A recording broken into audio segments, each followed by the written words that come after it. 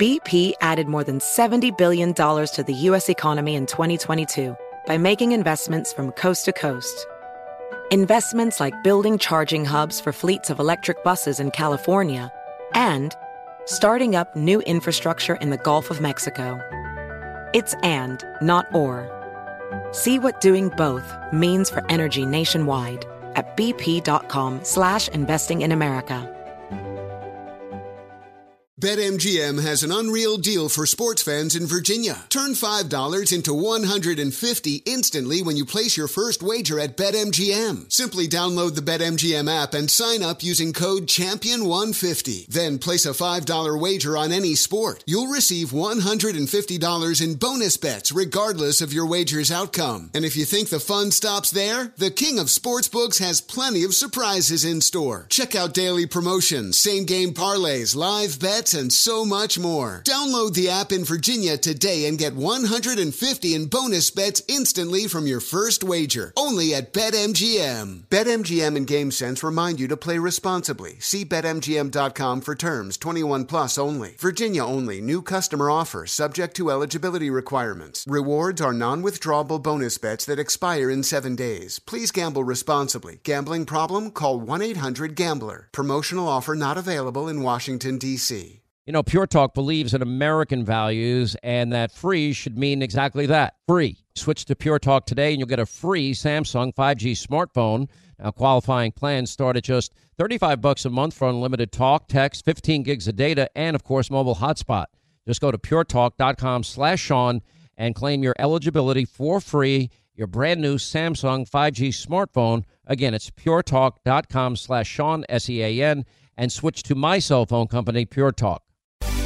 All I want for Christmas is an America that hasn't been plunged into a deep state hellscape. Is that too much to ask? I don't know, maybe. Maybe I should just ask Santa for a pair of Manolo Blahniks. Maybe that's easier. This is the Sean Hannity Show. I am Monica Crowley in today for Sean. So happy to be here and to have you with me. We've got a fantastic show ahead. You're not going to want to miss a minute of it. If you'd like to join me, the telephone number here is 800-941-SEAN. That's 800-941-7326. Also, please check me out on social media on Twitter, at Monica Crowley. You can tweet me there during the course of the program, at Monica Crowley. Also on Facebook, at Monica Crowley NY for New York. And on Instagram, at Monica Crowley _. In fact, we just took a photo before we started of me preparing for the program, adjusting the microphone. The lovely and talented, gorgeous, brilliant Linda took the photograph. Linda, what's up? Do you want a pair of Manolo Blahniks for Christmas? I want a pair of Manolo Blahniks every day, actually, not just on Christmas. Join the club. You can already tell that this program is different than the kind that Sean hosts. I assure you that when he comes back, it'll be the first thing I ask him. Maybe we should appeal to Sean for those shoes, Linda, right? Dear Santa Sean. Dear Santa Sean. Monica and Linda want. Anyway, it's great to be here. Linda, Ethan, thank you so much. And big thanks to Sean for having me in today. Merry Christmas to everybody. We have news coming at us from all sides. We've got news on the border wall. May not be the best of news, but we're going to take that apart. Also today, former National Security Advisor General Michael Flynn was supposed to be sentenced in a courtroom today, but there was high drama there. And the judge, Emmett Sullivan, actually put off the sentencing for Flynn until March. So 90 more days. We're going to unpack all of the latest on the biggest and most dangerous scandal in American history. That is not an overstatement. What we are witnessing is the biggest and most dangerous scandal in American history.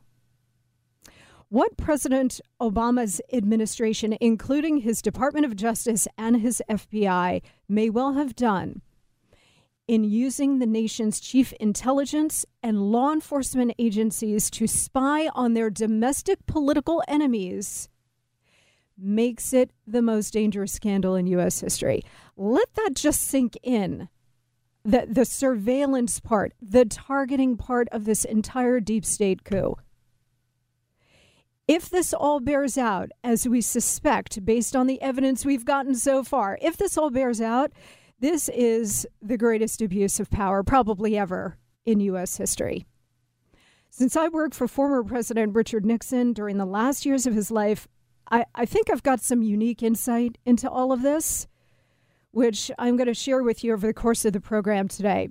We're going to break down this this latest sordid chapter with our good friend, former federal prosecutor Andy McCarthy. He's going to be joining us in a little while. I've got a couple of really big questions for him. We'll also get his insight into what happened with General Flynn in that courtroom in Washington today. Also, don't look now. I hate to scare you. I hate to be a Grinch. But the 2020 presidential election cycle is upon us. I know. It seems like the last one just ended.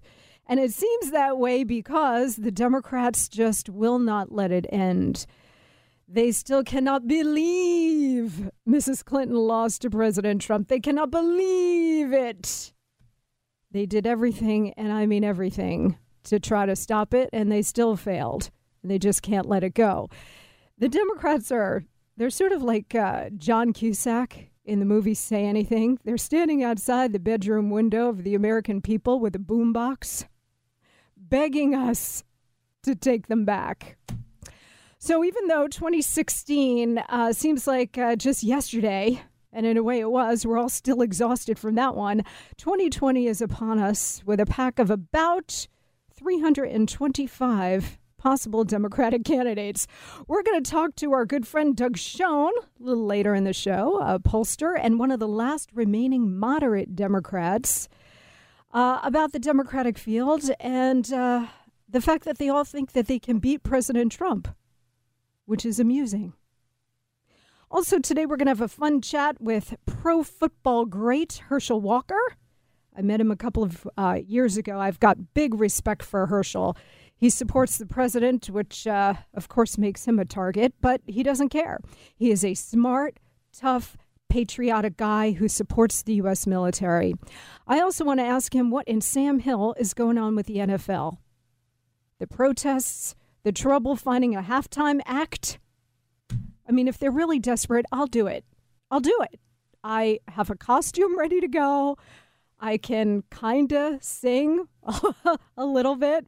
I mean, wouldn't you guys love to see me perform with Maroon 5 during the Super Bowl halftime? Yeah, of course you would. We're going to talk to him about all of that. We've got a lot more coming straight up. Again, our number, 800-941-SEAN, 800-941-7326. All right, so the first bit of breaking news I want to get to, and again, this was just unfolding in the last couple of hours.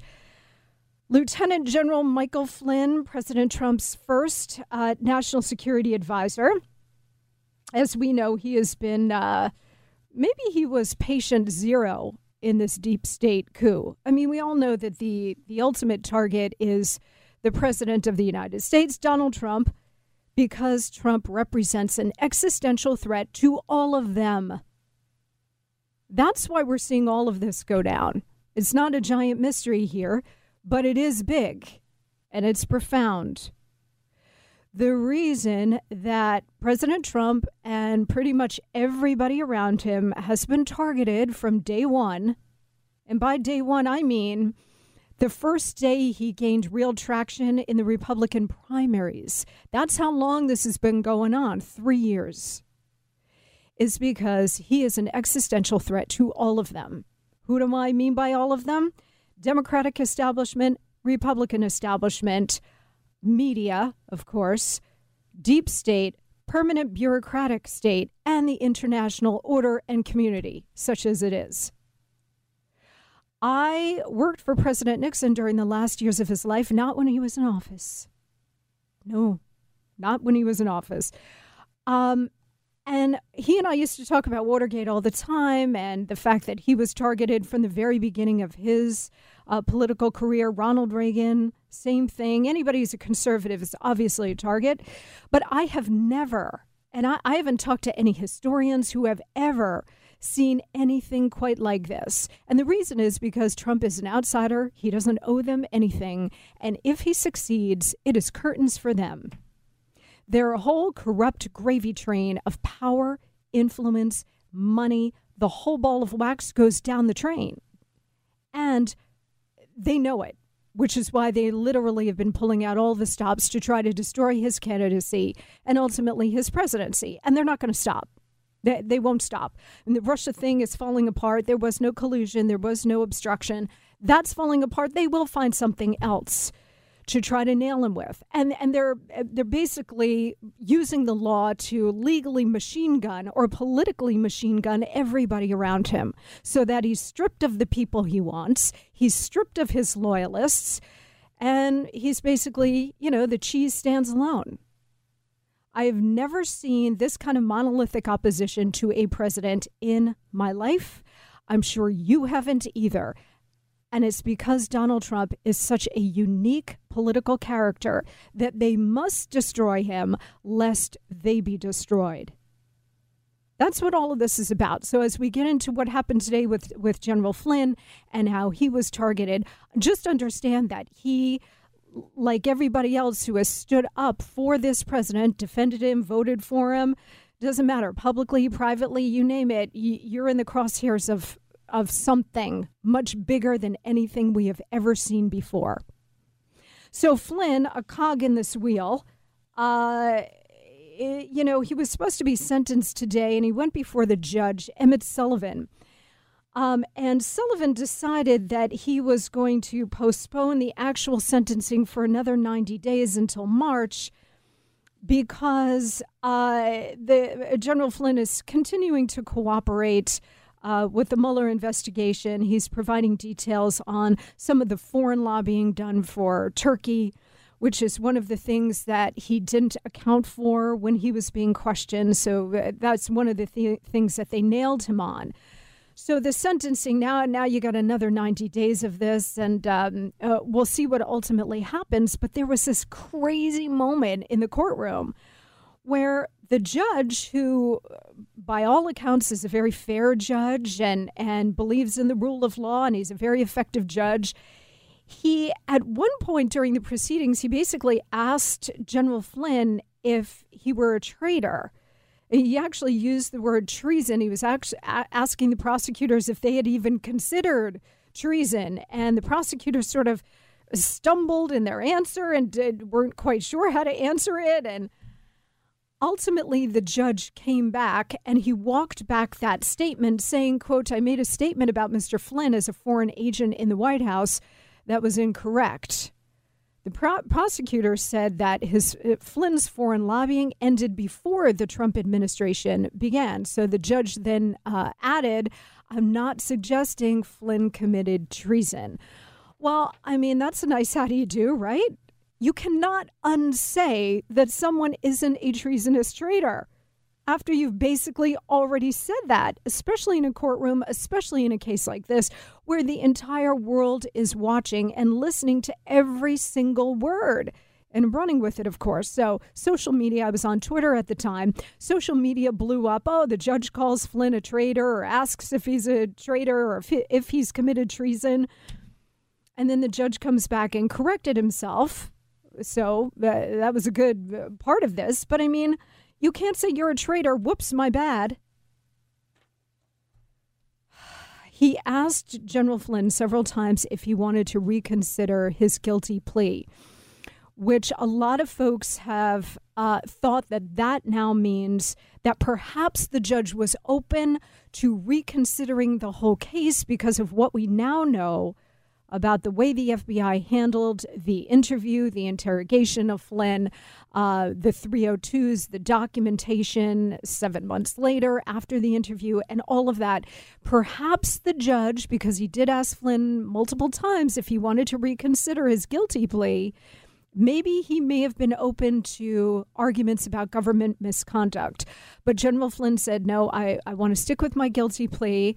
And that essentially closed off the option for the judge. So then the judge said, okay, we're going to postpone this another 90 days because the investigation and your cooperation with it continues. So we will revisit this in 90 days and decide on sentencing or not then. That is a separate and distinct issue from government misconduct in this case. So the judge is dealing with this discrete sentencing issue for General Flynn, but that is a separate issue from James Comey, Andrew McCabe, Peter Strzok, who was one of the two FBI agents to conduct the interview with General Flynn that's now in question. That is a separate issue.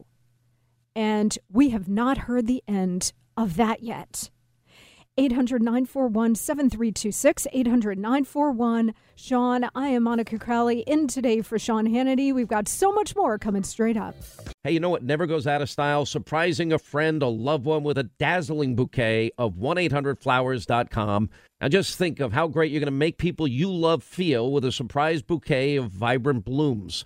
Now, 1-800-Flowers are perfect for any occasion, anniversaries, birthdays, even making your friend or loved one's day just because.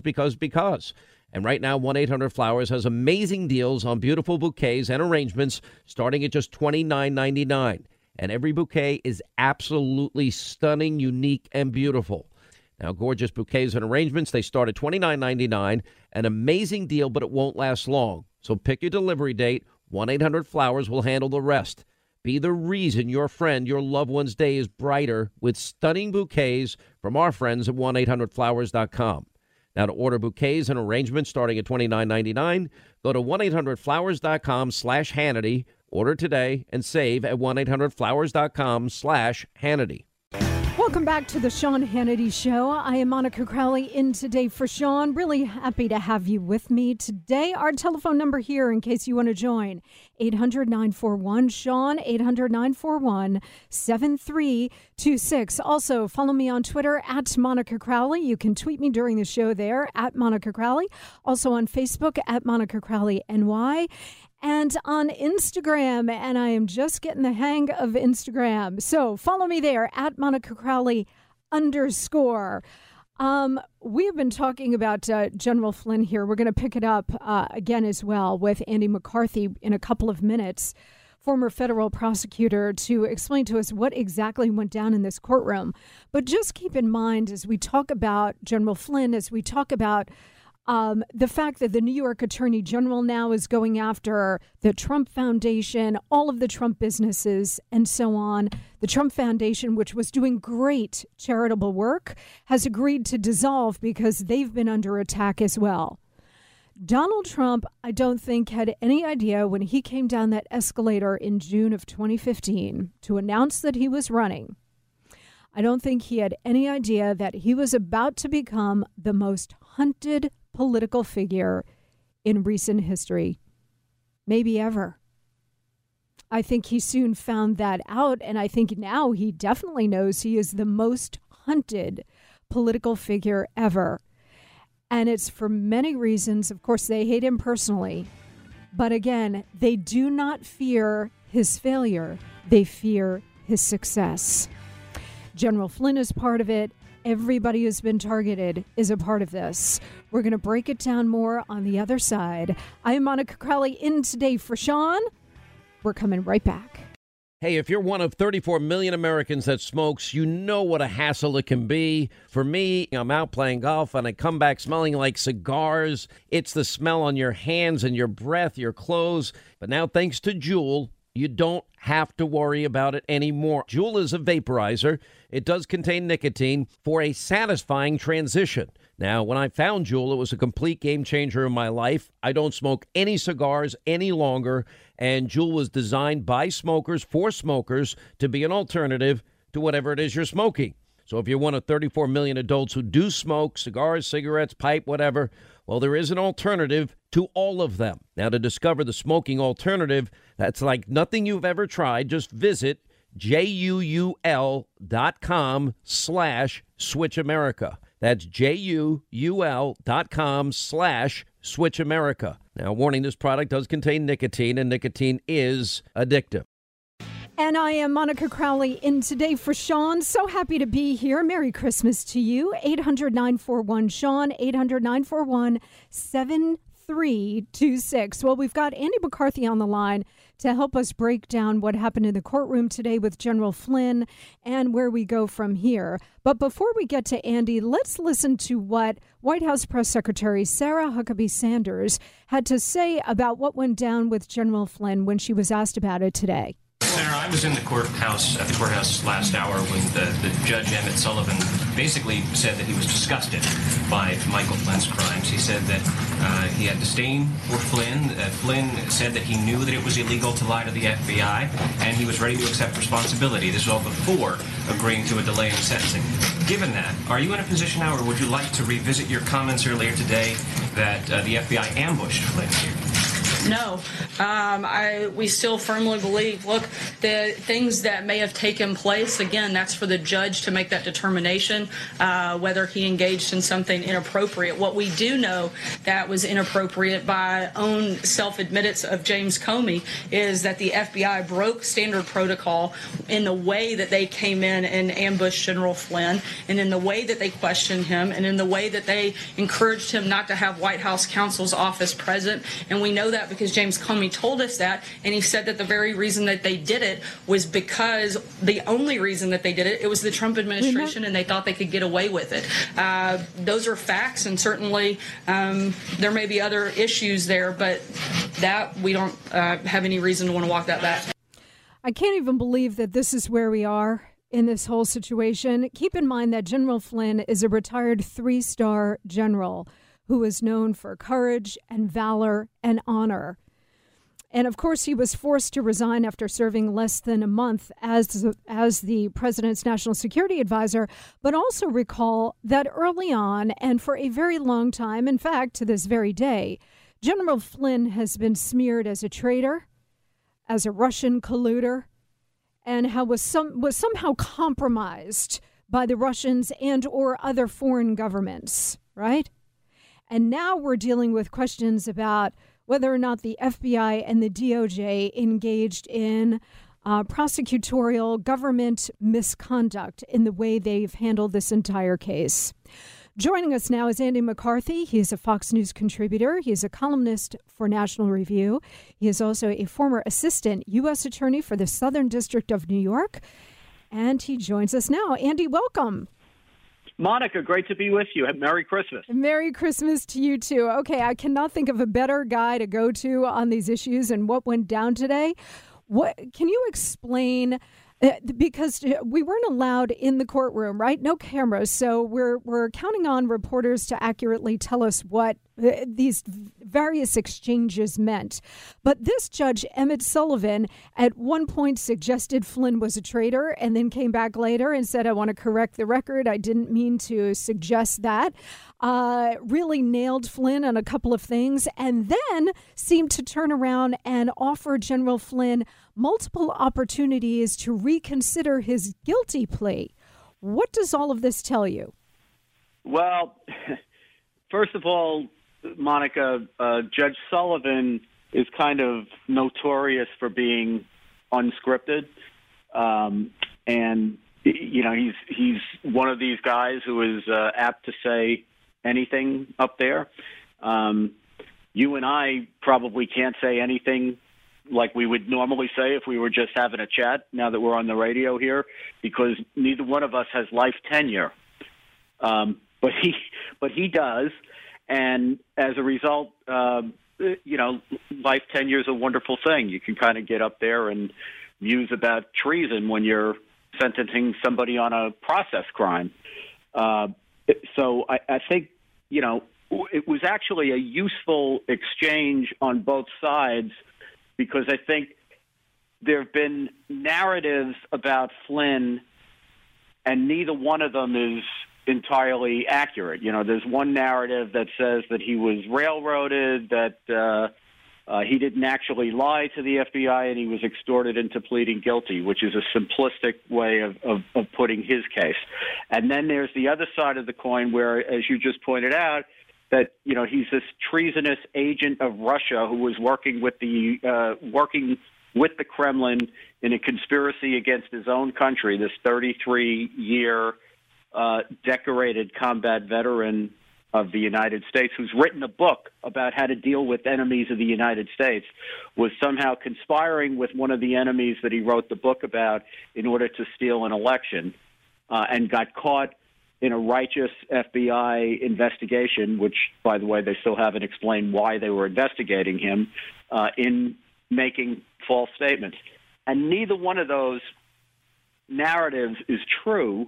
And I think what Judge Sullivan did today by invoking treason, whether he did this wittingly or not, is kind of show the smallness of what they actually managed to get Flynn convicted on versus what the rationale for the Mueller investigation was in the first place, which is this monstrous crime.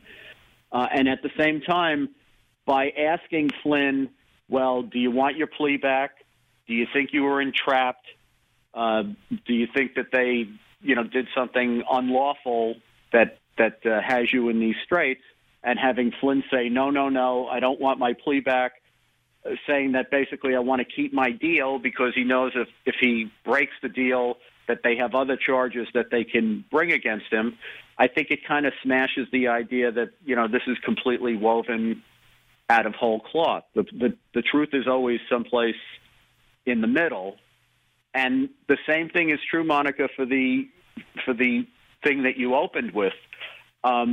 It's one thing to say that the FBI spoke to Flynn, that Flynn knows that you're not supposed to lie to the FBI, and he didn't tell them the truth. But where Director Comey or former Director Comey and the people who were relying on him missed the boat is that history began before they got in that room with Flynn. There's also an issue about how they managed to get in the room with Flynn. Right. And there's doubly an issue of, did they give Flynn the same kind of deferential treatment that they gave, for example, Hillary Clinton? And are people right to ask, are there two systems of justice in this country depending on what your politics are? Yes, and especially if you are associated in any way or support President Trump, that puts you in a whole separate category. Let me ask you this, Angie, because when the judge asked General Flynn, do you want to revisit your guilty plea, he seemed, I could be mistaken, but he seemed open to perhaps arguments that the government did engage in misconduct in the way they handled that interview with him in January of 2017. And then Flynn said no for a variety of reasons, as you've laid out. Maybe he just wants this whole nightmare to end, and so he's just like, let me just take the guilty plea and be done with this. But I also wonder, because those two things are now separate issues, right? The handling of Flynn, how he's dealing with Mueller and so on, and now the issue of possible government misconduct. Because it seems that when Comey admitted just a couple of days ago that he sent these guys in, Strzok and another agent into the White House, that it may in fact have been presented as, well, we just want to ask you a couple of questions regarding this counterintelligence investigation. It's no biggie, right? It's not a criminal investigation. Therefore, you don't need a lawyer. That's a separate issue. What kind of investigation into that can we expect now, especially now that the Democrats control the House as of January 4th? Well, you won't get to the last part, which is probably the most immediate part. You won't get anything from the House. They want to close down these investigations. The Senate can continue to pursue them. And what we've heard is that the Inspector General is looking into at least some of the alleged investigative abuse.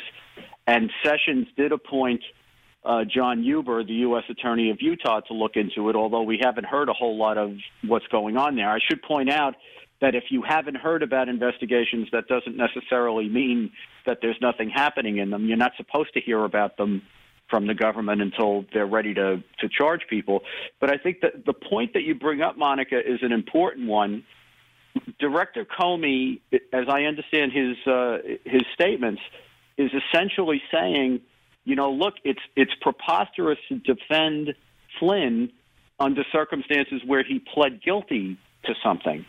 And what I would counter to that is that there's cases that go on in United States courthouses and the state ones as well, throughout the country every single day in which somebody has committed a crime, or at least is alleged to have committed a crime, and there are hearings going on in court about whether the police or the FBI abuse their investigative authority to collect the evidence.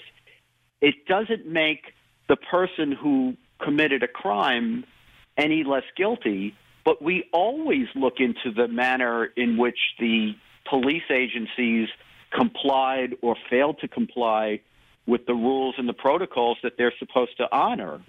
And what the courts will frequently tell us is that it's a separate issue whether the police should be disciplined. The fact that somebody gets convicted doesn't mean that you endorse all of the investigative tactics that were used to get to that result. And it very frequently happens that even though somebody gets convicted in a case, the police agency or the watchdog of the police agency looks at what went on in the investigation and says that this is either, wrong or so wrong that it demands discipline. And sometimes people, in fact, get disciplined as much as, being fired. What happens in cases is very often you have somebody who's a really bad guy. I'm not talking about General Flynn here. I'm just talking about in general. You have somebody who's a really bad guy who's committed a crime.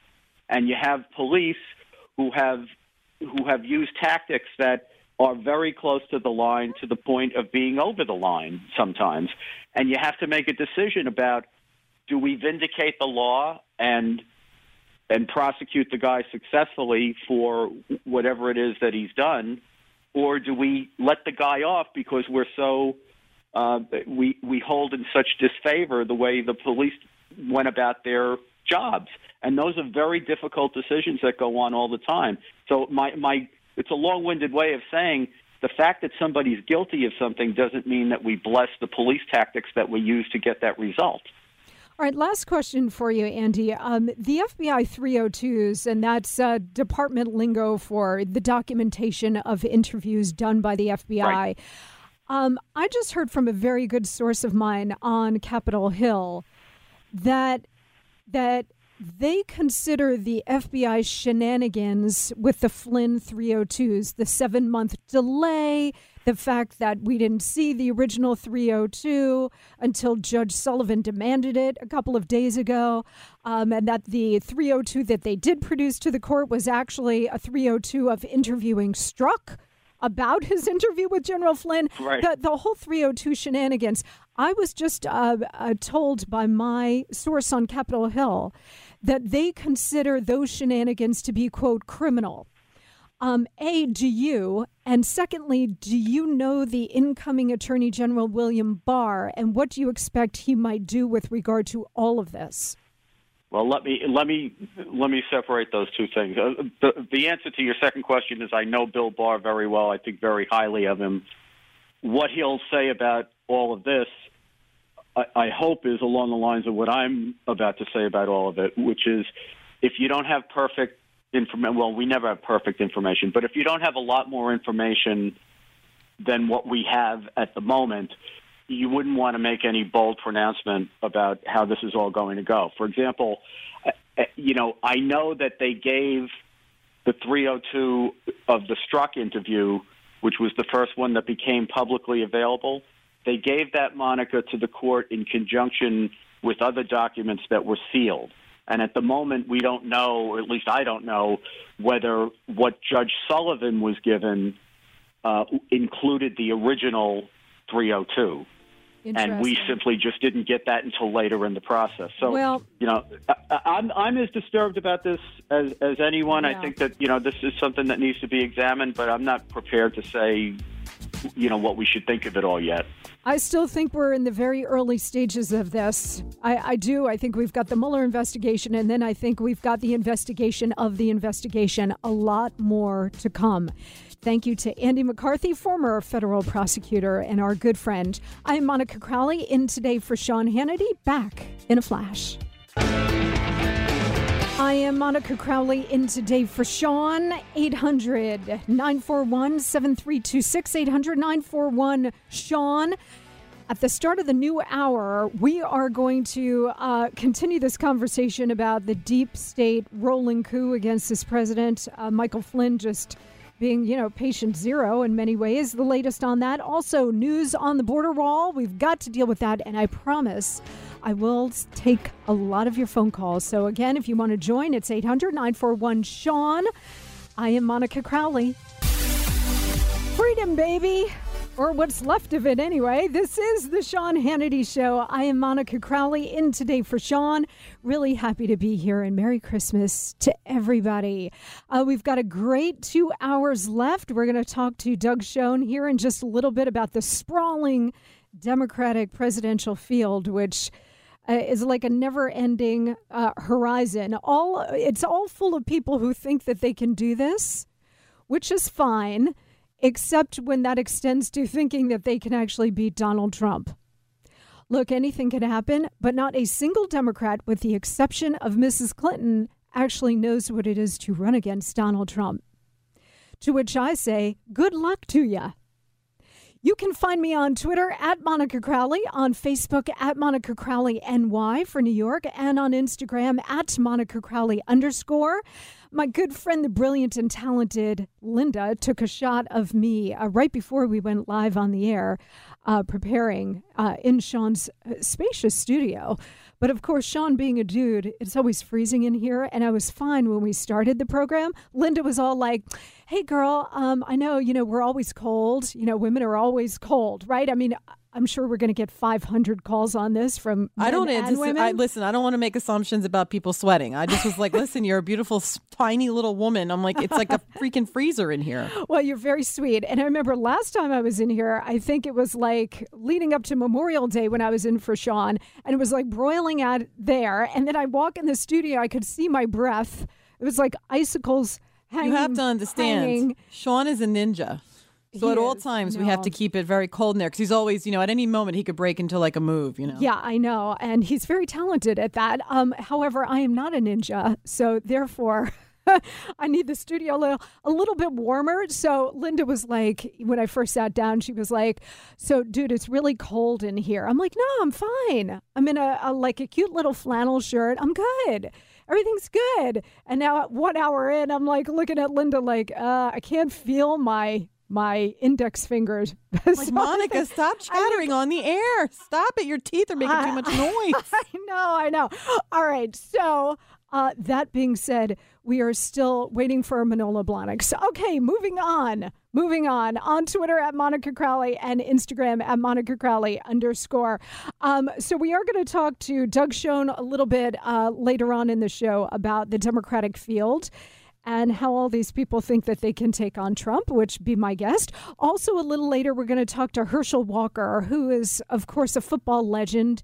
And I've gotten to know him a little bit over the last couple of years. He is an amazing, amazing guy. So we will talk to him about what's going on with the NFL and his new role for President Trump, which is also really interesting. Also, we've got big news about the wall on the southern border, which I want to take up here in just a little bit, and we are going to take your phone calls. First, though, I want to revisit this whole situation with General Flynn and the bigger picture that it points to, this whole dark, deep state rolling coup against this president and anybody who dares to want to serve, not just this president, but serve their country.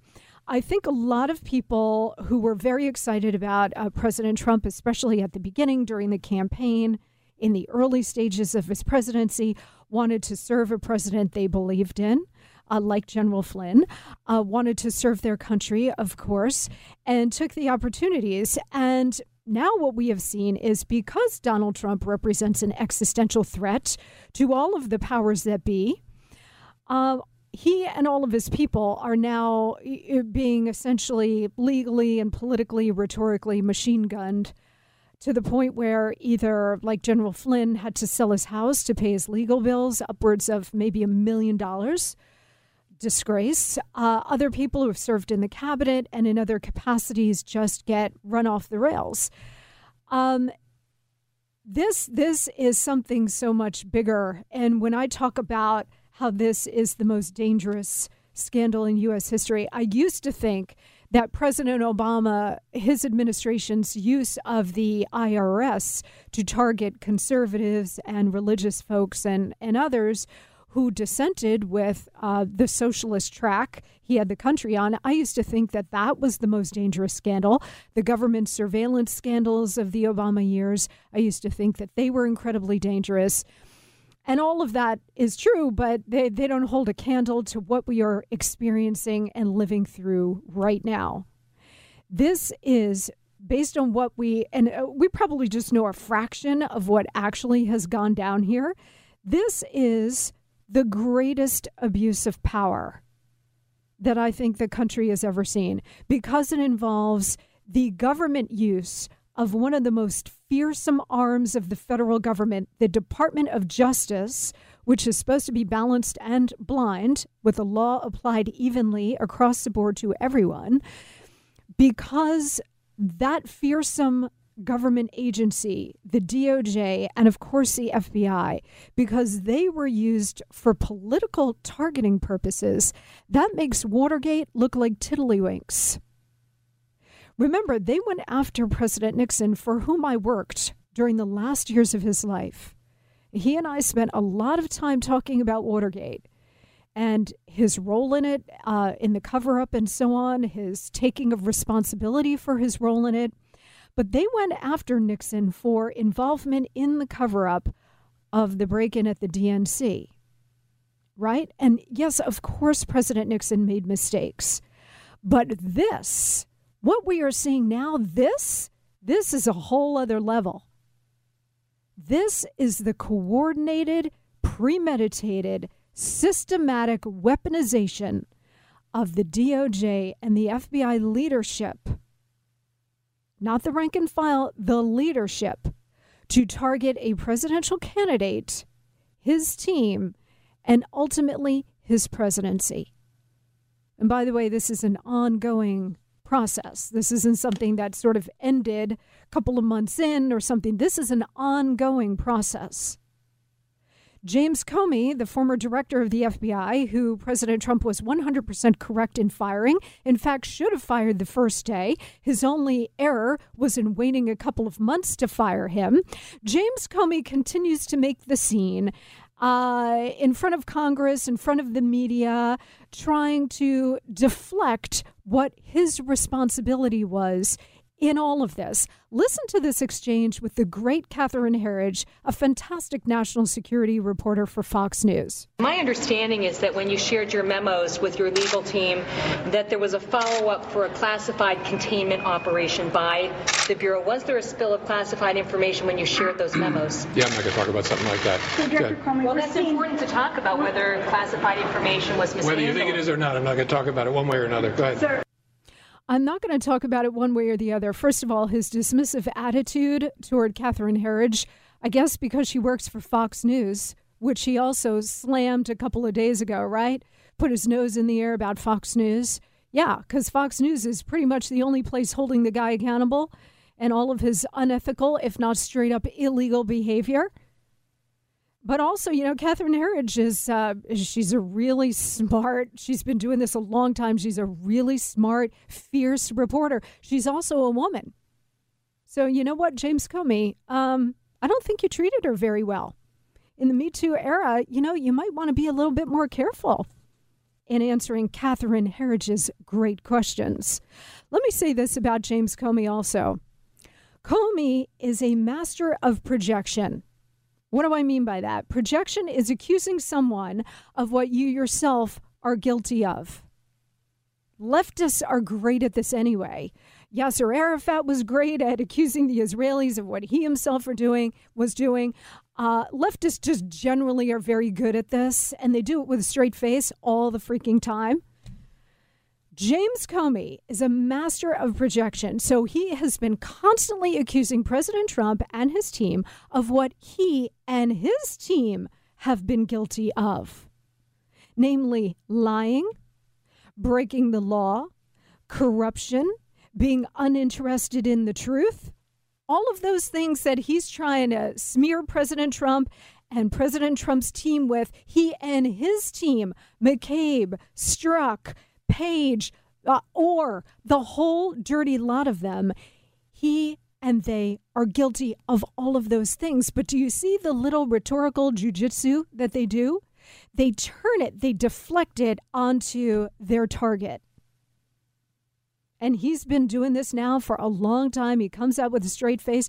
I mean, you know, the guy was FBI director. He's been trained in this kind of stuff. It's like John Brennan as head of the CIA. Same thing. John Brennan will take to his Twitter and blast Trump for all of these things. Well, hold up the mirror, right? James Comey is the personification of the deep state. Even the way he dresses, the way he carries himself with the suit. And he's like, what, 6'10" or some like crazy height. He is the personification of the deep state. But I will also say this about James Comey. Comey, like Brennan, and a lot of these professionals from the deep state are way too slick to be caught. Now, maybe because we have a President Trump and not a President Clinton, we might actually see the truth about what he and his cohorts actually did. But I do know that they have always been extremely careful in their total ruthlessness. Comey is so slick that the idea that they're leaving breadcrumbs where they could be caught doesn't really make a lot of sense to me. He is totally ruthless. He, like the rest of the operators in the deep state, self-elected, right? They elect themselves the saviors of the republic. Oh, well, I see Donald Trump. Oh, what a vulgarian buffoon, doesn't know what he's doing. The country is not safe. Therefore, I will take it upon myself to save the nation by undermining this president. Self-elected, surrounded by acolytes and flunkies. Again, all the stuff that they accused Donald Trump of doing and being. Unaccountable. Everybody in the deep state, unaccountable. And generally untouchable. Unless, and there's one condition here, unless Comey and his deep state cohorts are ambushed by history. What do I mean by that? I mean the election in November of 2016. There is no way that they expected Donald Trump to pull the whole thing off. I did from day one. I said it on Fox News a couple of days after he came down the escalator. He's going to pull the whole thing off. They never expected that. They should have been listening to me. Hello. Smart people listen to Monica. They should have been listening to me because they would have known that Donald Trump was going to pull the whole thing off. This is where Trump comes in. Remember, during the campaign, when they started this whole deep state hoax, trying to tar Donald Trump for being a Russian colluder and in bed with Putin and the Russians and then Flynn and everybody else. Well, that started during the campaign. And the reason that we're seeing a lot of this now evidence and a lot of these facts now just starting to come to light is because they never expected this stuff to come to light and they were very sloppy. They were very sloppy. They thought Mrs. Clinton would be president. Everything would go in the shredder, lost to history forever. Guess what? That night in November of 2016, they had a holy crap moment. And after that, then it went into phase 2 during the transition. And now it's still in phase 3, where they are trying to do two things. One, destroy the president because they hate and fear him. And they fear his success. And number 2, to cover up their own, quote, dirty deeds. That's it. Makes complete sense. 800-941-SEAN, 800-941-7326. I am Monica Crowley on Twitter at Monica Crowley, on Facebook at Monica Crowley NY, and on Instagram with the pretty pictures at Monica Crowley _. And what's the name of your book? What the Bleep Just Happened, which I wrote about the first Obama term, but can also apply to the deep state today. So please go check it out. Thanks, Lind. I am Monica Crowley in today for Sean, and I'm laughing, but I can't tell you why, because Linda and I are sharing a little dirty inside joke. No! Linda, you are a bad influence on me. Yeah, Sean says that all the time. 800-941-SEAN, 800-941-7326. Let's hit the phone straight away and say hi to Monty listening in Idaho. Hi, Monty. Hello? Hi, what's on your mind? Hi. Well, I just was having a comment about Flynn and the judge's decision to put this off for a while. I thought possibly maybe what the judge was doing is giving himself more time to collect more information that hasn't been turned over to him. You know, that's an interesting thought. I know a lot of people, Monty, thank you for the call. I know a lot of people have been discussing that, and it's entirely possible that they sprung this on him at the last minute about the 302s and different things. So we will see. The game is not over yet. I am Monica Crowley on Twitter at Monica Crowley and on Instagram at Monica Crowley _. Back in a flash. Welcome back. I am Monica Crowley in today for Sean. Great to have you on board. Thank you for sharing part of your day with me. Our telephone number 800-941-7326. That's 800-941-SEAN.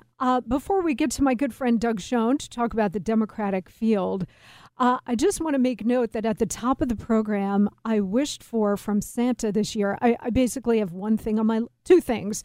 One, to get rid of this deep state nightmare that we're all going through and allow the president to actually govern the way we all know he can without this burden.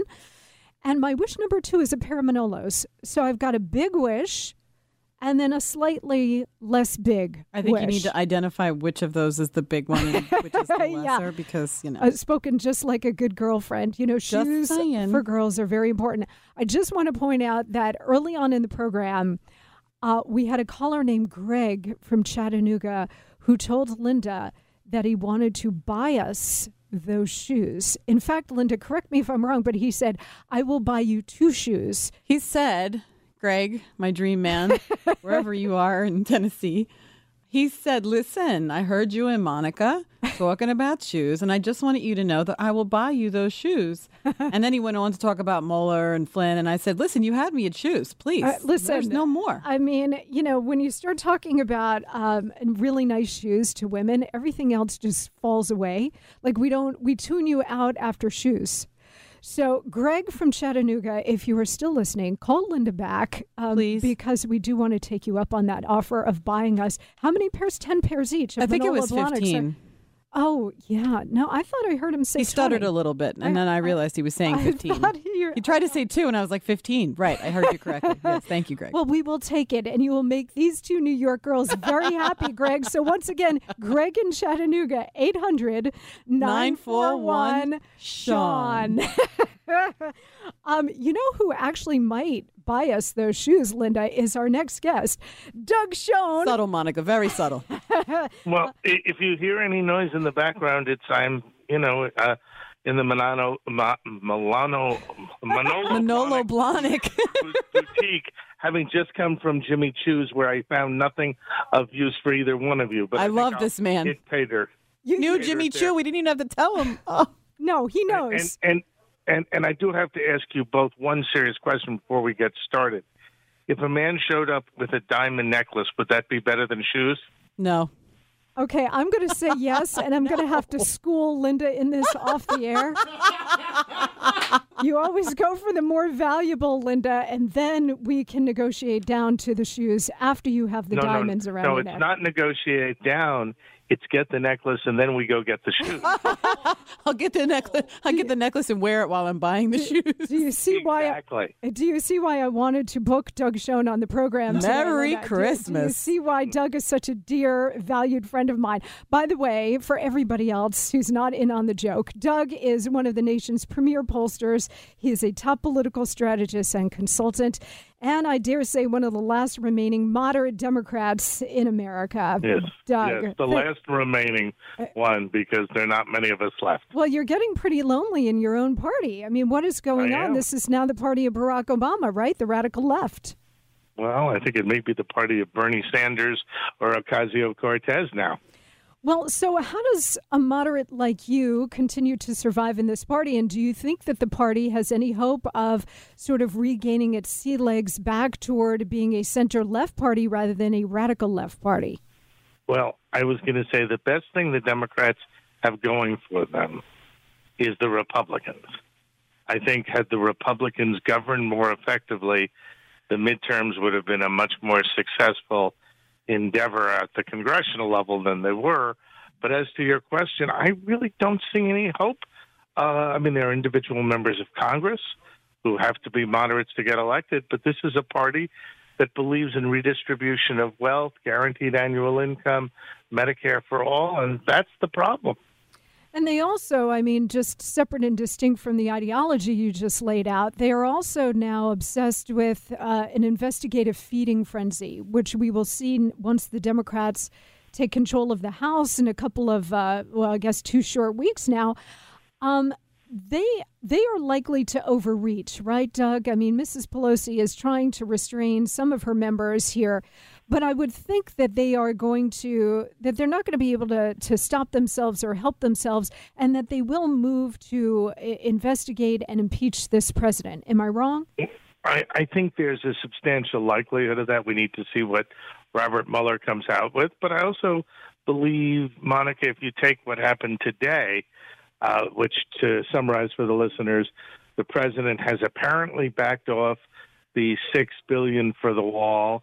He said he'll take the Democratic offer of $1.6 billion for border security, and the Democrats apparently have said no to that one. So I'm sort of befuddled, you know. We may have a government shutdown over completely nothing that would be profoundly misguided. What we're going to talk about the wall here in a little bit, but I did want to turn with you to the possible Democratic field, because, the Democrats are going to control the House, and they're going to go on this investigative, going hog wild with investigations, which are going to lead legislatively to paralysis, and anything that they might pass will surely die in the Senate with an expanded Republican majority there. But I'm interested in looking at 2020, and I know it's absurdly early and it means nothing. But I do note this week that former Vice President Joe Biden is already trying to clear the field by hooking up with Robert Francis Beto O'Rourke out of Texas. So let's talk about them first. First of all, do you think Biden is running? What are his chances at his rather advanced age? Yes. First, I think he probably will run. My experience is when people are leading the polls, as Biden is, they almost never say no. So I think he will run, and I think it's way too early to talk about who he'll run with. But my guess is he and every other Democrat will run with both a woman and most likely a woman of color. You know, that's a really interesting point. And Doug, you and I have talked about this. I've been saying this a long time, too. I think, and please correct me if you disagree, but I think that the lesson that the Democrats took in 2008 with Barack Obama and then in 2016 with Mrs. Clinton is that woman is not enough for them. That if they're going to inspire particularly their minority constituents to come out in the numbers that got Obama elected and then reelected, you can't simply have a woman. You've got to have either a minority woman or a minority man at the top of the ticket. I think this is the way that they are calculating this going forward. So number one, do you agree with that? And then number two, what does that mean for a Joe Biden, a Beto O'Rourke, a Terry McAuliffe? Well, I think it means that we will have on the ticket, regardless of whether it's Biden, let's hypothetically say it isn't for a second, that you'll have a woman and you'll have a person of color and potentially, and I think indeed likely, as I suggested, a woman of color. And I think that that's probably a good thing for the party in terms of inclusivity, but it is not a good thing for Robert Francis Beto O'Rourke. So it would be good news for California Senator Kamala Harris, right?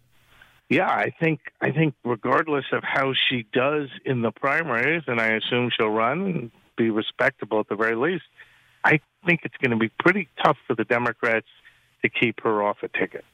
What about, let's talk about a couple of other U.S. senators, sure. Cory Booker, Elizabeth Warren, and Bernie Sanders. What do you make of their chances? Well, I'd say Booker did not distinguish himself during the Kavanaugh hearings, and I don't think he'll be a particularly strong candidate. Bernie, I think, is a potentially strong candidate. He's running 10, 15 points behind Biden, but certainly he has enthusiasm and a constituency. As to Elizabeth Warren, Monica, the whole notion of whether she is indeed a Native American has so clouded things for her that with Bernie in the race, it's going to be hard for me to see her getting traction. Her time, I really believe, was 2016, and she chose for her own reasons not to run. A couple of days ago, she gave a speech in which she said, "I am not a woman of color." So I guess she was trying to put that whole controversy to rest. But in this day and age where everything moves so fast, and especially with social media, once you make a mistake or an error like that, it's very difficult to recover from, right? Well, that's my attitude. And certainly, you just play that in a commercial, her saying, "I'm a Native American, I'm not a person of color." You sort of say, well, what are you? And maybe that's not fair, but that is how politics is played nowadays. It'll be very interesting to see if Bernie Sanders can recapture the magic. We talk about politicians missing their moment when, Sure. they should have run, whether, it's Governor Chris Christie a couple of years ago, chose not to run, Elizabeth Warren, or you name it. Michael Bloomberg, I know you've done some consulting for him in the past. I know he, obviously former mayor of New York City, but also with presidential ambitions. Do you think he's going to take it on this time? I don't know, and I don't think he knows. I think he is in the process of taking soundings and making a decision whether the party he just joined, the Democratic Party, will be receptive to a guy who, obviously I'm biased, but he's got a great record as a mayor, as a business leader, as an environmental leader. So I think he'd be a great candidate. Whether he runs, I think, is still undetermined. Do you think he would like to be president?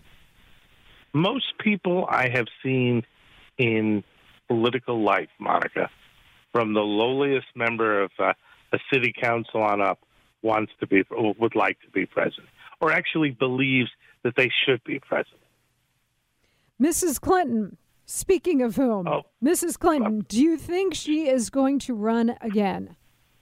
I think if she sees an opportunity, an opening, I think she would. I think at this point, given how her speaking tour has gone, she's not going to be received too well, but hope springs eternal. What's interesting about the Clinton dynamic, too, is her husband, Bill, for whom you worked in the 1990s and did polling for. In the Me Too era, it's amazing that the guy is still welcomed in polite society, or at least some polite society. But I also think that it's the case that in the Me Too era, Bill Clinton, having faced serious and credible allegations of rape, sexual assault, sexual harassment, and so on, that it's likely we will never, regardless of whether Mrs. Clinton runs again, we will never see Bill Clinton on a campaign trail again. Am I wrong? I think you're exactly right. I think given the allegations, given the A&E documentary on the Paula Jones case and on the Lewinsky case, I don't think Bill Clinton has the, frankly, credibility to go back out on the trail and be well received. Well, it took 40 years, but we're finally done with him. I'm not so sure about her, but hope springs eternal, Doug. When you think back to 2008, nobody saw Barack Obama coming. He was a state senator, a little-known U.S. senator for less than 2 years when he chose to run. Nobody saw Donald Trump coming in 2016. Is there anybody not on the radar screen on the Democratic side, a business leader, an entertainer, somebody that we are not thinking about, someone out of the box that you think might actually make a run for the presidency or might even be thinking about it? Well, there's only one person who I believe could actually clear the field. And that woman is Michelle Obama. And I believe if she threw her hat in the ring, she would be the veritable superstar that you have been alluding to. I agree with you. I think, number one, she's a woman. Number two, she's a minority woman. Number three, she's got the Obama name. Number four, she's very, very intelligent. Number five, she's got the political experience. Number six, she is great at retail politics. So she's probably the one that scares me the most. I don't know if she's going to do it, but we shall see. Doug, thank you so much for your expertise. Thank you so much, Monica. Buy those Manolos. Okay, I'm going to charge them to you. Doug Schoen, let's get rid of him before he can, fight us on that. Okay, Doug Schoen, my very good friend. Thank you so much. I am Monica Crowley, in today for Sean, on Twitter at Monica Crowley, on Facebook at Monica Crowley NY for New York, and on Instagram with all the pretty pictures at Monica Crowley _. When we come back, we have a lot to talk about on the border wall. We're going to take your phone calls at 800-941-SEAN. Also, we're going to speak with the football great Herschel Walker about what he's doing for the president and what the hey is going on with the NFL. We got a jam-packed hour coming up. Do not go anywhere. I'm Monica Crowley, in for Sean. I am Monica Crowley, in today for Sean. Merry Christmas to you. We've just got about a week to go before the big day. I hope you're all shopped out. I am done. I am proud to say done. And I'm looking forward to a pair of those shoes under the tree. I am Monica Crowley. You can find me on Twitter at Monica Crowley, on Facebook at Monica Crowley NY for New York, and on Instagram at Monica Crowley _. So please check me out on social media. You can also tweet me here during this last hour of the program at Monica Crowley. Jam-packed final hour here. We are a little bit later. We're going to talk to Herschel Walker, who is, of course, a pro football great. By the way, did you know Herschel Walker was also an Olympian? He did the bobsled. I had no idea. I was doing a little research, and I've met Herschel a couple of times over the last couple of years. He is a wonderful guy. He is a true American patriot. He is now serving the president on a sports commission because he has long supported President Trump. So he is doing that. We'll talk to him about that. But also, I might have to ask him about the bobsled, because this guy, world-class athlete in every way, really good human being, and competed in the Olympic Games on the bobsled. So we will talk to Herschel Walker as well. First, though, I want to get to the border wall controversy. There has been a lot of back and forth in the last week or so about a government shutdown and whether or not there would be one over the president's request for $5 billion, which, let's keep in mind, $5 billion in the scheme of things related to the federal government is like zero. The federal government spits and spends more than $5 billion. Cash for clunkers is more than that. They waste so much money on BS and nonsense that $5 billion to begin this border wall that's like an easy give for the Congress. It's the federal government, again, $5 billion is like nothing. It's like spitting into the ocean for them. And yet, because it's so politically charged, the Democrats do not want to budge on this. Now they have more leverage because they are taking control of the House of Representatives. And Chuck Schumer is emboldened in the U.S. Senate as well. So the president has been talking about this for a very long time, about building the wall on the southern border and getting that done. Now, remember last week, when the president sat in the Oval Office with Chuck and Nancy, and they had this exchange. One thing I think we can agree on is we shouldn't shut down the government over a dispute. And you want to shut it down. You keep talking about it. The last time, Chuck, you shut it down. No. And then you opened it up very quickly. And 20 times. I don't want to do what you did. 20 times Chuck, you have called for, I will shut down the government if I don't get my wall. None of us have said it. You want to know something? You've said it. Okay, you want to put that on my... You've said it. I'll take it. Okay, good. You know what I'll say? Yes. If we don't get what we want, one way or the other, whether it's through you, through a military, through anything you want want to call, I will shut down the government. Okay, absolutely. fair enough. And I am disagree. proud, and I'll We tell you what, disagree. I am proud to shut down the government for border security, Chuck, because the people of this country don't want criminals and people that have lots of problems and drugs pouring into our country. So I will take the mantle. I will be the one to shut it down. I'm not going to blame you for it. The last time you shut it down, it didn't work. I will take the mantle of shutting down. And I'm going to shut it down for border But we security. believe you shouldn't shut it down. Mic drop moment for President Trump, right? I mean, at the time, I tweeted that exchange and I said, watch and learn, people. Watch and learn. That was presidential leadership. By the way, Schumer, who is never, I don't think he's ever been put in his place like this, maybe ever. He was sitting there crouched on the couch in the Oval, and his ears were on fire. I don't know if you saw this, but his ears got like bright red. He was so mortified that the president was putting him in his place. And then at the end of that clip, you heard and saw, if you watched it on TV, Nancy Pelosi trying to chime in. I mean, first of all, none of them still have learned how to deal with Donald Trump. Nancy trying to like chime in, oh, I'm here too. And meanwhile, the vice president is like whistling past the graveyard like, don't look at me. Yet the president didn't need any help in that exchange. He handled it beautifully. That was presidential leadership. Now, this week, however, we're getting closer to the Friday midnight deadline for when they need to fund the government. And that's why things have changed a bit, particularly on the border wall. Let me just make a bigger point about all of this. Why is everything in America a nail biter? Why?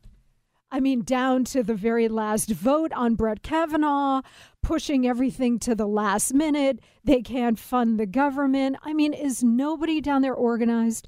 We know that the president is. We know his White House is on top of things.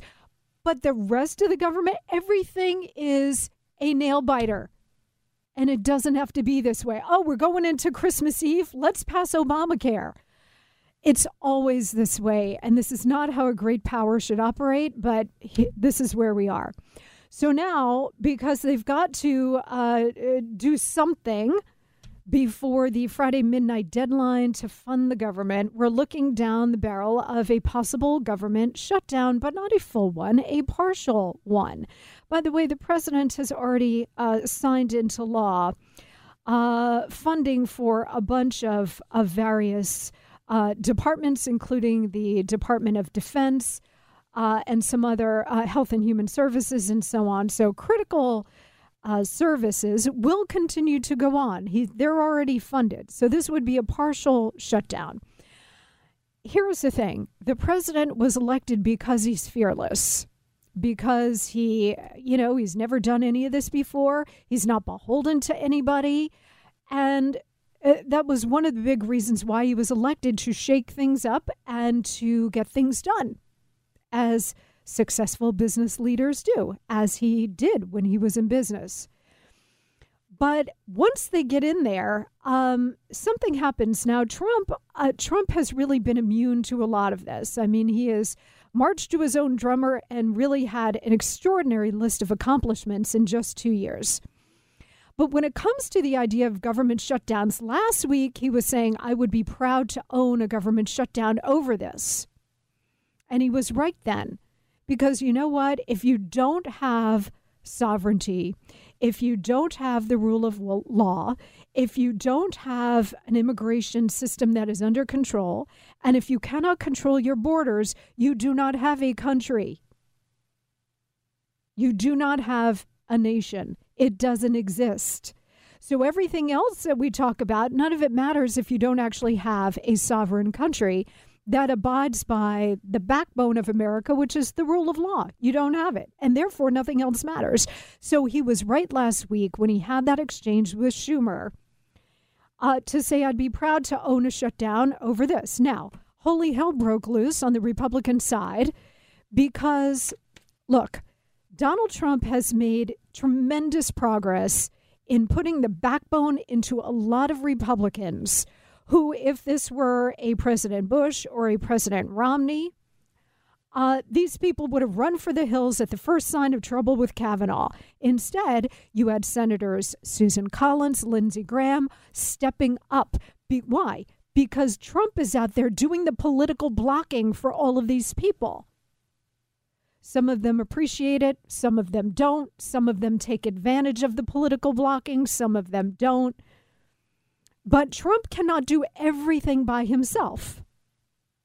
He needs Congress on a lot of this stuff, including, funding for various things, including the border wall. And the narrative has been spun over many years that any kind of government shutdown is bad. I don't think that assumption is correct, but it's out there. The perception is that any government shutdown is bad, and it's all the Republicans' fault because that's how the media portrays it. So a president like Trump, who's generally very fearless, then gets hit with something like this. Well, the government shutdown's really going to hurt you. And then other Republicans in his ear going, well, it's really going to hurt us collectively. So there's a story today, wall funding off the table. That's what Drudge has. But I just want to be really clear about this. It's not that the president is changing his tune about the wall. He is changing his tune, if this story is to be believed. And I don't think, Linda, correct me if I'm wrong, but I don't think we've heard from the president yet today about how he's going to go about funding the wall if Congress won't get it to him. And he could say and do anything. But as it stands right now, what he is saying is not he's backing away from the border wall. What he is changing his tune about is that money will, in fact, come from Congress. Press Secretary Sarah Sanders said today, quote, "We have other ways to get to that $5 billion that we will work with Congress." She added that the administration could support $1.6 billion in border security proposed by the Democrats. But as you just heard from Doug Schoen a little while ago, now they're reneging on that. Democrats don't want any part of this, and they certainly don't want to give President Trump a big win. So I am very eager to hear from the president. The president has said there are various ways to go about getting the funding for the wall. He has talked about using the military in order to do this. The military has said it has no plans and hasn't heard yet from the White House on Pentagon building of the wall. But it's fascinating to watch this because on the shutdown, everybody always runs for the hills. Nobody wants to shut it down. And I understand that. However, I'm not entirely convinced that a partial shutdown isn't a good thing politically, economically, and to try to put pressure in order to get this wall done. So we will see what the president has to say about this. I'm sure he is contemplating his next tweet and possibly composing it as we speak. And if he does, we will, of course, bring that to you. But here's the thing about the border wall. The need for the wall, of course, involves national security. It involves economic reasons, etc. One of the big reasons why we're in this mess is because there has been an unholy alliance between Republicans and Democrats over many years on immigration and a lack of a substantive southern border wall or fence or any kind of enforcement down there. Republicans have wanted cheap labor, the Chamber of Commerce, etc. Democrats have sought to flood the zone, tip the scales, precinct by precinct, district by district, state by state, until they achieve their ultimate goal, which is a permanent Democrat voting majority. That's what Beto O'Rourke in Texas was all about. I mean, they flipped Texas blue. It's over. You will never again get a Republican president, ever. Done. Finito. So this unholy alliance between Republicans with their economic interest and having cheap labor and Democrats wanting to flood the country to bring in as many new voters for them as possible has created this mess. Donald Trump was the only Republican candidate in recent memory to have the courage and the fearlessness to go out there and say, I will build a wall. I will enforce our immigration laws. I believe in the rule of law. We've got to get a handle on this. We've got to know how many illegals are here so we can deal with the system and try to improve that.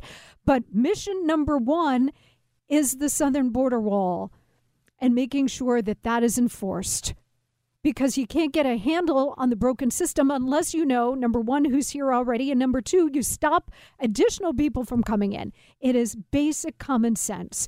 And that single promise was the biggest thing, the biggest single thing to get Donald Trump elected president.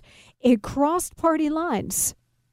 Think about this. When people talk about, Republicans voted for him because they all want the wall. It's not just Republicans. It is independents. It is Democrats. It's others who are taking a look at this country and saying, wait a minute, if you have no rule of law, why am I here? That's the thing that separates America from everything else. That's the thing, rule of law, that creates the backbone for American exceptionalism. So when he said, I am here, I owe nobody anything, I'm going to build the wall, he meant it. He's not a Johnny-come-lately to this issue. He has been talking about this a long time. He believes in it passionately. So I will be very eager to see what the president has to say about how he's going to get this wall done. He knows he's got to do it, and more importantly, he wants to do it for the country, for the American worker, and the American citizen. I am Monica Crowley in for Sean. Find me on Twitter at Monica Crowley, on Facebook at Monica Crowley NY, and on Instagram at Monica Crowley _. We are coming right back. Monica Crowley here for Sean Hannity, 800-941-7326. Let's go right to the phones for a quick call and say hi to Jill in Michigan. Hi, Jill. Hi there, Monica. Thanks so much for covering for Sean. So you and the gang are absolutely top of the top. So here's the deal. Talking about the border wall and border security. Here's all Trump has to do, and everybody saw it on television, how it's handled.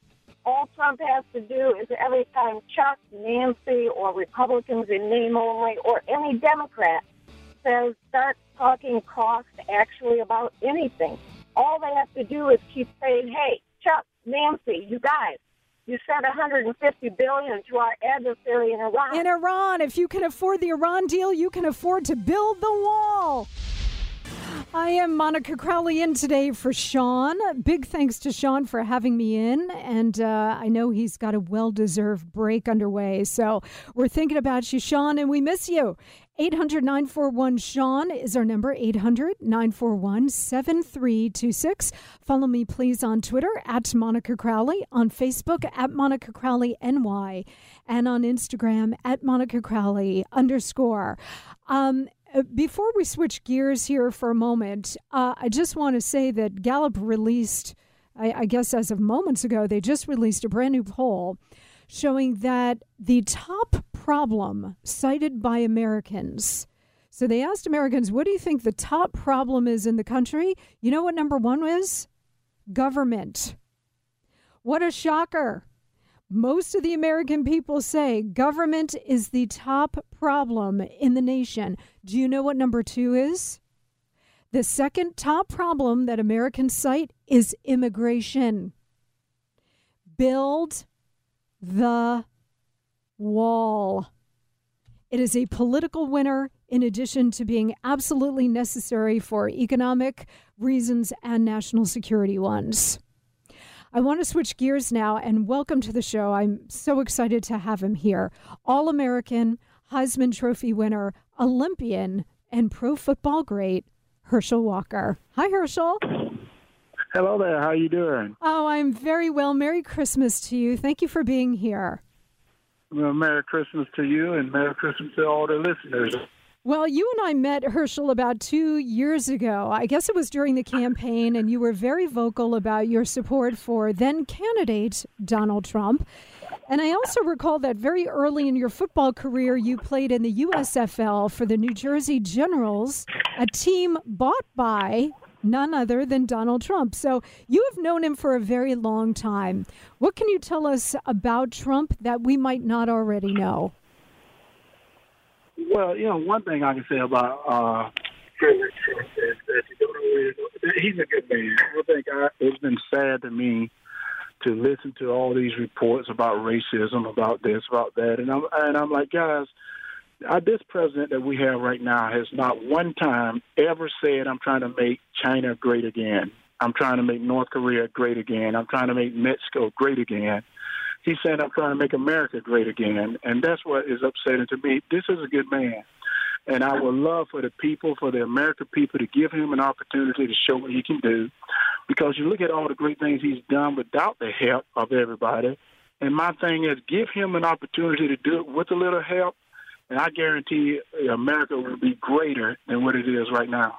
That's a great point, Herschel. And we've been making it that, can you imagine how Donald Trump can perform as president? He's already achieved so much in terms of delivering a strong economy, a stronger military, a stronger U.S. international position. But can you imagine what he could do if, number one, he didn't have the Mueller fake Russia investigation hanging over him? And number two, if he had a little bit of support, not asking for a lot of support, just a little bit of support, treat him as a normal president rather than try to tear him down and destroy him. Can you imagine what he could get accomplished? Well, that's what I think is so amazing is, he's had this Mueller thing going on. And, one of the things I think people need to stop for one moment to think about. Since his election, during the inauguration, he had people protesting at that time. So you got to think, what is this president going through that he get elected into office? The first non-politician to go into office to go.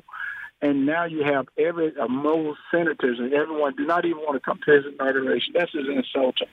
When we are a country that was built on laws, we're a country that was built on rights, and yet the people that we're supposed to be representing get elected by a system we put in place, but yet they don't abide by. I think that's what's sad. And now today we're in the situation we're in when we have a president that's doing a lot of great things, but yet we have a country that's divided, and they're blaming him.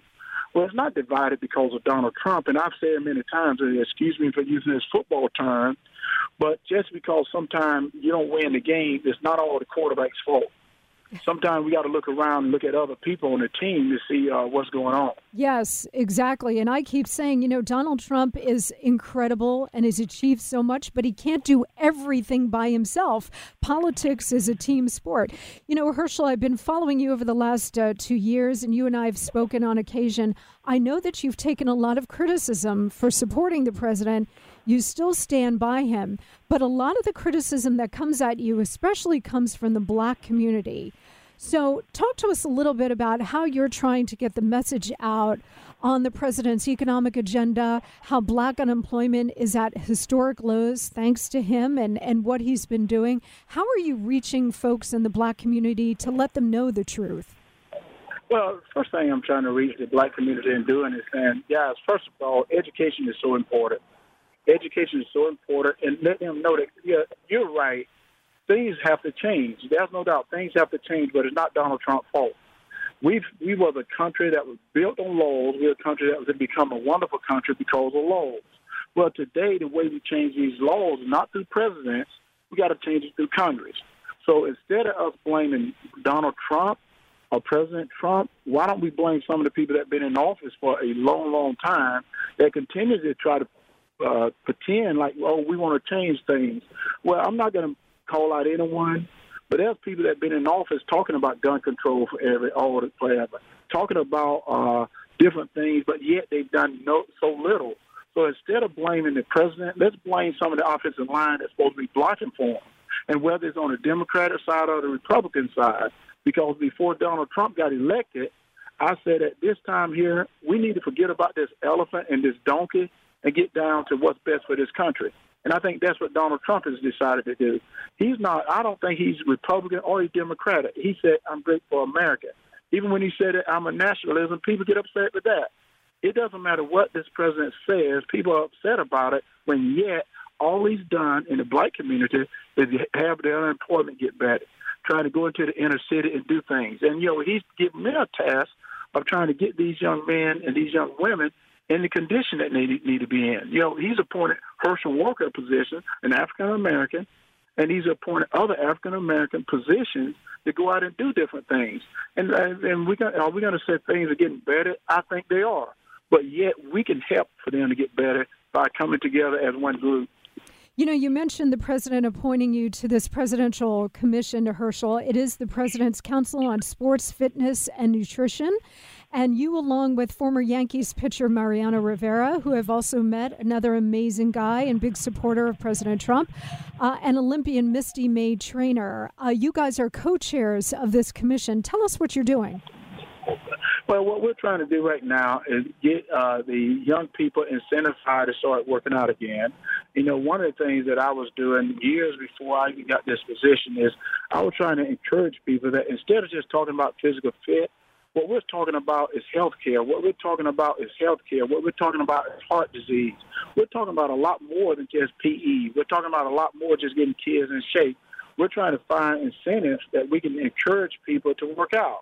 And one of the things, another thing I like to point out is President Trump has appointed a lot of people in this council now that are go-getters. The young men and women, and I have to give Holly Richmond a clap because we're doing something a little different now. We have a foundation that we put together that we're trying to go out and get different things done, and we're making things happen there.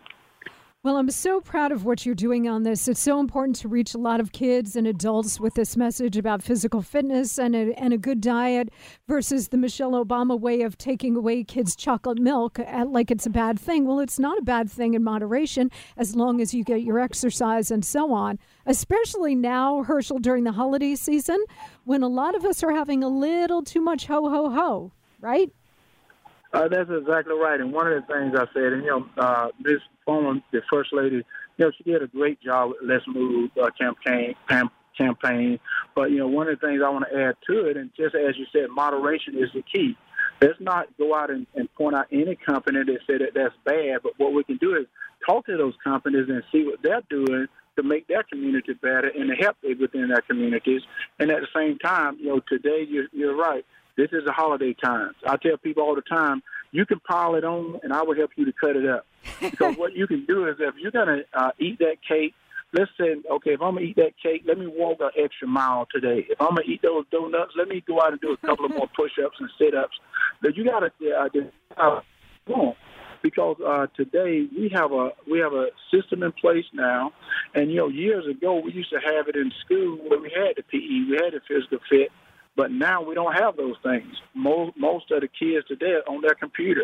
They're on their laptop. Right. But what I did with my son is I said, for every hour you're going to be on your computer or your laptop, that's an hour you have to exercise for me. Yes. But every time you're going to do this, you have to have a counterbalance to that. And I think that's what we got to start putting in place for all young people. Well, good for you for doing it. And thank you for helping the president with this as well.